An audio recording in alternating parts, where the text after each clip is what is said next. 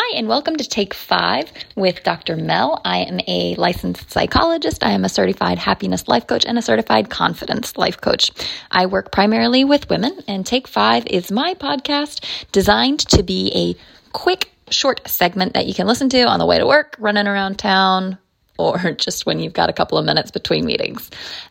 And this is not going to be safe for work. So if you're at work, go ahead and hit pause and listen to this later. Also, don't listen to it with your kiddos. So today's topic, I want to talk to you about shame and embarrassment that we catch for other people. You know the situation I'm talking about, where you have a conflict with somebody else, they act like an asshat, and then you're embarrassed to tell other people about it or get help figuring out how to get out of that situation. We all have it. There's this natural response that we have when other people misbehave, and we feel like it is our obligation to catch that shit. Guess what? It's not. So, it's so easy to say, get over it, calm down, move on. It's absolutely not fucking easy to do those things. And yet, sometimes it's the most effective thing for us. So the next time it happens to me, and every other time it happens to me, I try to think, what is effective for me? What do I need out of this situation? Is it going to be better for me to catch this piece of information and hold on to it and not disclose it because that relationship is really important to me, or that person's public appearance matters a lot to me? Or is this something that I am afraid of disclosing because it might reflect on that person negatively or it might reflect on me negatively? And you got to figure out what works for you in each one of those situations. Recently, I had a conflict and the other person misbehaved. In the middle of that conflict, I felt really frickin' uncomfortable. It was a public situation.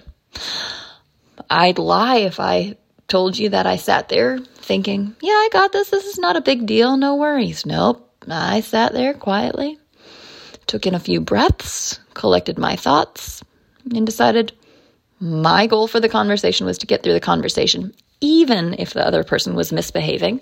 And I have a belief they were misbehaving in an attempt to divert and not get through that conversation. I mean, look, we all do it sometimes, right? We have an uncomfortable conversation and we may let our emotions get the best of us. That's part of being human. The magnitude to which we do that varies, and when we're more likely to do that varies, right? You may lose your cool, let's say at home, a little bit faster than you would at work, or maybe not lose your cool in the middle of an interview, at least from the outside. And so all of those factors influence it, but ultimately, it is not your job to manage somebody else's behavior ever. I mean, there's some exceptions to that, right? Like if it has to do with safety or if it's your kid. But even then, the child is the one responsible for their behavior. You may be responsible for the safe keeping of that child, but ultimately that other being has control over their behavior, and that entity makes those decisions for themselves. It's not our job to rescue other people from it. It's also not our job to avoid getting our needs met.